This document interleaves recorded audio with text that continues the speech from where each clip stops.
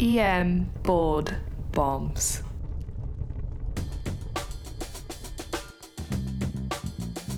Now, here's doctors Iltafat Hussain and Blake Briggs.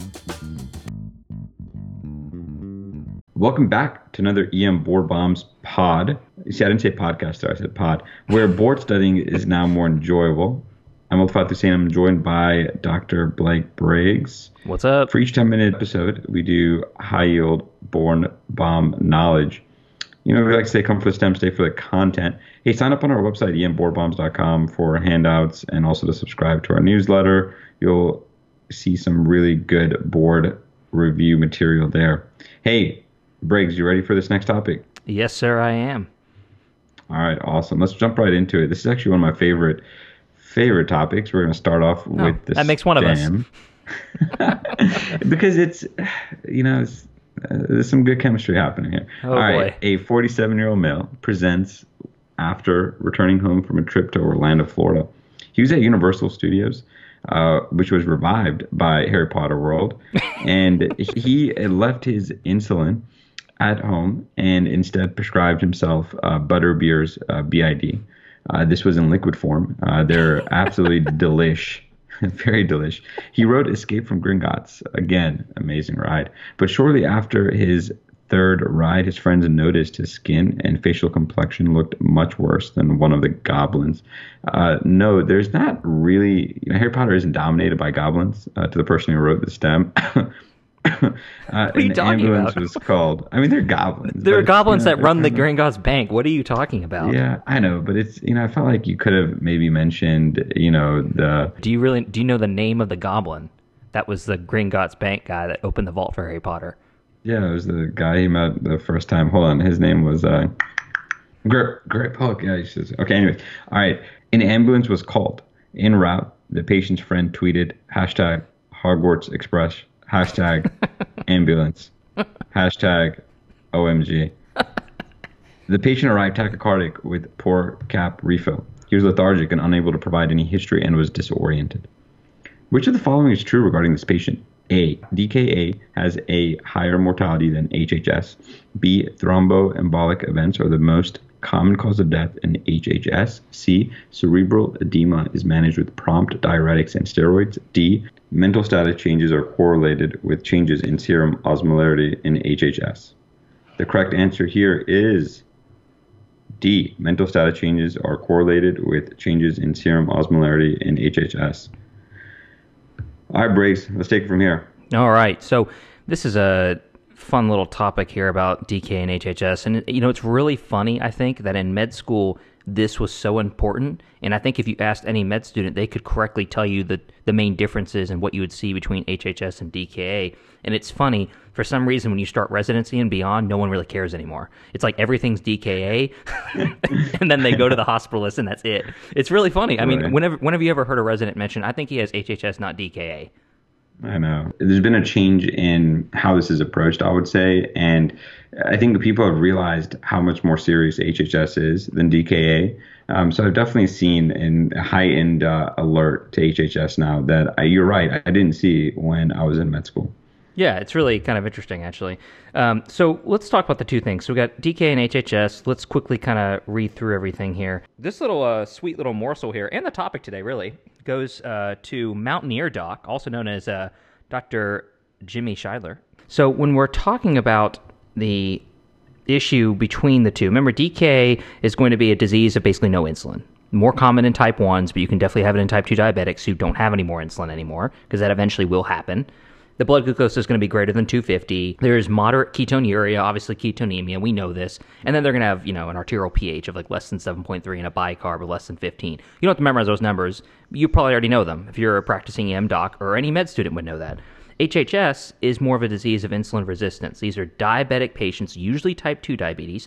And the big thing is, and we'll hit this several times today, their hallmark presentation is ultramental status. They're going to have severely elevated glucose levels, like undetectable readings, greater than 600, and they're going to basically have no ketonuria or ketonemia, minimal to no.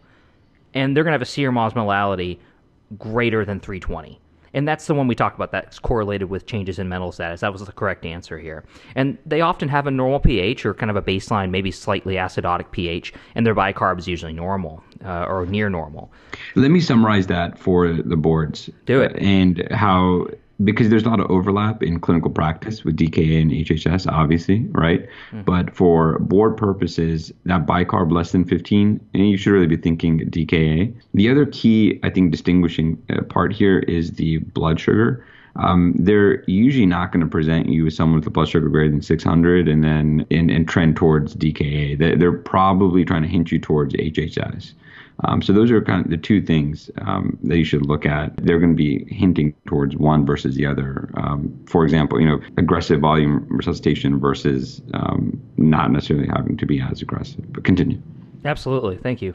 So the causes of both, and I want to give a shout out to one of our faculty at our place, Dr. David Masnieri, a long-term listener and a mentor for myself. The legend. The legend. And myself. And yours too as well. Former office mate of mine. There we go. Former office mate of mine. Yeah.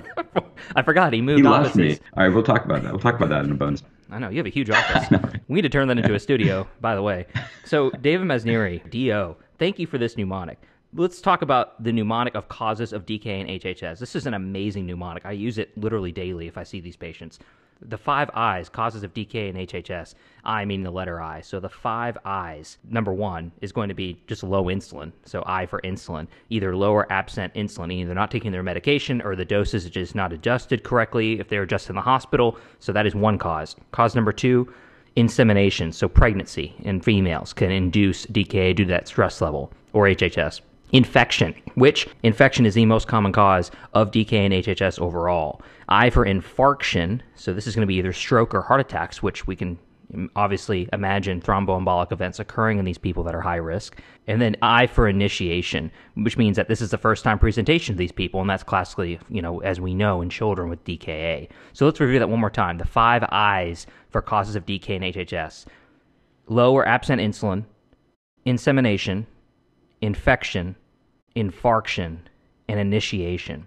The most common cause, as we said here, of DKA and HHS is infection. 30 to 50% of all DKA and HHS cases are due to some type of underlying infection. That's almost half, or can be half of them.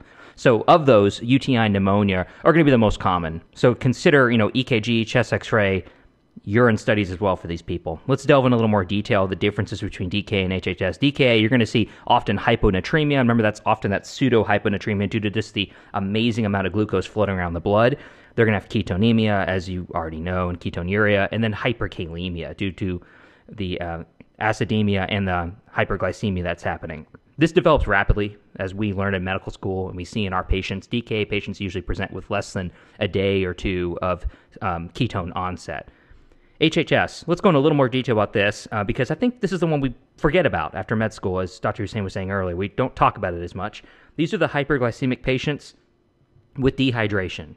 And then they're going to have the classic ultramental status or some type of neurological defect.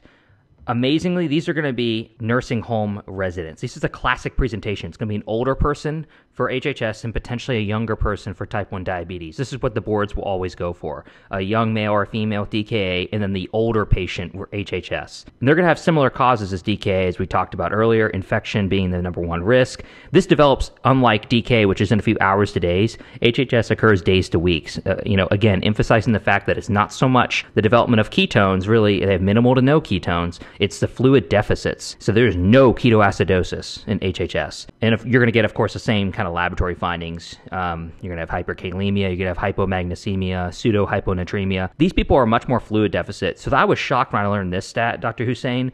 They are greater than 100 mils per kg deficit. That is insane. That's the truth. Look, I got looked at weird when I put in that 8th liter God, seriously, fluid bolus.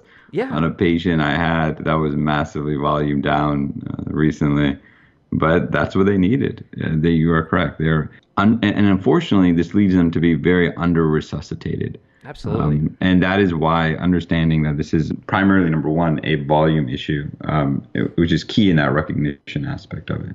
Yeah, I mean, and the big thing is here, I mean, these people need more fluid volume than sepsis patients do in some regards. These people. Oh, without a doubt. Without a doubt. I mean, think about it. If you're 70 kilos, first of all, how many patients do you see that are actually 70 kilos? No comment on that. Yeah, 70 kilo Deep patients. South here. Yeah, 70 kilo patients. That means they're like, whatever, doing that math, 100 mils per kilo. That's what, they're like 7 liters down. I mean, is that right? I mean, you can, yes. that's crazy. Yeah. So I had to do the math twice because I was. No, it's all good. Yeah, You're thinking on your head. You're a podcaster. I know. Podcasting. Do it for the pod. So another big board bomb to mention here is the thromboembolic events. They are much more common at HHS. They are not the most common cause of death, but they are much more common at HHS than DKA. And in general, HHS has a much higher mortality than DKA. And that is another board bomb. So 2 in a row. Thromboembolic events, much more common at HHS. And then the second board bomb, there is a much higher mortality in HHS compared to DKA. And the next part that you're going to discuss here with serum osmolarity, this is a part that many people don't learn about, but would be ripe for board bomb picking, which is why this was selected as one of the answer choices. Yeah, and this was the correct answer choice too. So the mental status changes, they have been shown to be directly correlated with serum osmolarity, a test that we rarely ever get. But these patients, if you see them come in altered, their sugars are high and they have no ketoacidosis, you have to immediately think that this patient could have HHS, especially with the history of, diabetes or insulin resistance or metabolic syndrome. And so you should be ordering a serum osmolarity and basically correlating your fluid resuscitation with that value. So let's talk about the treatment overview here. I want to rush through this, and I mean that on purpose because we know this, but we can't really cover DK and HHS without covering fluid resuscitation.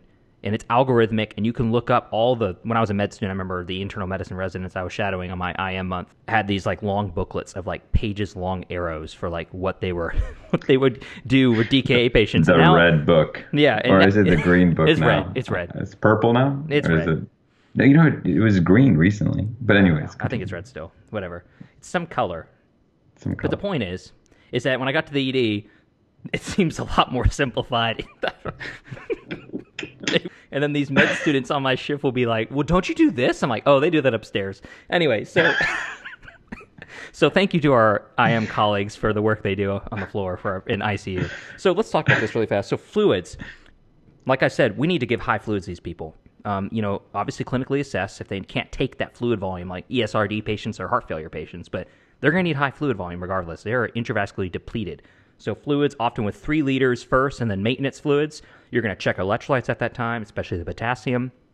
And then if the potassium checks out, you're going to go into regular insulin infusion, meaning the potassium is going to be usually greater than 4.5 to 5. That means you don't have to pause your insulin. You can go ahead and give that infusion. You're going to check glucose every 1 to 2 hours, capillary glucose checks, and then when you reach about 250 mg per DL for glucose level, you're going to switch your fluids to D5 or D10%, something like that, D5 or D10.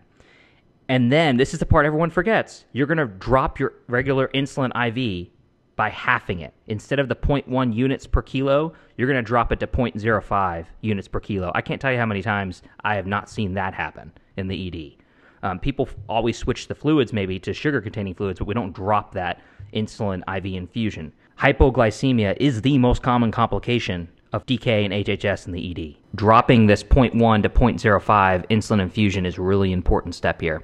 And then, of course, toward the end here, you can debate switching to sub-Q or IM if that patient's been in the ED for a prolonged time and they have mild DKA or HHS. So let's finish out here with complications of both. So complications of DKA, probably the most feared complication that every ED doc is scared of, especially in pediatrics, is going to be cerebral edema. This happens in less than 1% of all pediatric DKA cases. It's almost exclusively found in kids, by the way. In children, this is the board-relevant stuff that you need to be concerned about. There's up to a 90% mortality with cerebral edema in DK in kids. There's a huge debate on what causes it, and we're not going to go into that. You won't be tested on that. But if it does occur, mannitol is what you should be giving. Again, whether or not that's actually effective or not remains to be debated, but diuretics and steroids, which was one of the answer choices, that's definitely not been shown to help. So mannitol would be the go-to answer. In HHS, the most common cause of complication will be hypokalemia, which is similar to DKA. And remember that overall, the most common complication in the hospital course is going to be hypoglycemia. Again, emphasizing the fact that these people are on usually high-dose insulin infusions, and they are at high risk if we're not repeatedly checking glucoses. Briggs, you're telling me the correct answer is not giving just 1 liter bolus on that HHS patient who comes in. Yeah, it's just like asymptomatic hyperglycemia. We just give them a bolus and have them follow up with their... Give them bolus. Yeah. Just PO. Just a PO fluids, hydration. actually. Definitely reference our LR versus normal saline board bomb as well, and why giving this person massive amounts of normal saline is suboptimal. But listen to our board bomb related to that to find out why. Ooh, spoilers. Hey, that's why Dr. Hussein and I belong to the House of Ringers. House of Ringers lactate. We're sworn enemies of saline. Sworn enemies, yeah. We've got a whole coat of arms. Coat of arms. Coat of arms. I don't know what you guys call this stuff. What do you mean, you guys? I'm Indian, man. I don't know what that is. The feudal system? Wasn't a thing, really. All right. No, trust me. Hey, we know plenty of that with the Brits. All right, keep going. Let's not get into that today. We have proud British listeners. So, another board bomb has been delivered. Remember to sign up on our website, emboardbombs.com, for future episodes, new content, and updates. It's really key because you can basically throw us your email address and we will give you updates whenever a new podcast is delivered. Another thing that we would ask is you to subscribe to our podcast on iTunes. It's pretty easy to do. Just hit the subscribe button in the podcast app. Remember, we've got a new Twitter handle. It's emboardbombs. That's twitter.com/emboardbombs, or just add emboardbombs where you can find us. If you drop us an Apple review, we would appreciate it. And in particular, we've been getting a lot of our topics from the reviews people have been dropping there. So we do check them. Hey, guess what? Guess what we're doing next week? What are we doing next week? We're going to do steroids and septic shock, thanks to Gamer1234321321. That's literally his name. So that's literally the name. That's not even a joke. No, it's not a joke. But he gave us a nice, request. So I just want to give a shout out to him. It's for the people. For the people. For the people. Do it for the pod. Give them what they want. We'll see you next time. Thanks again. All right.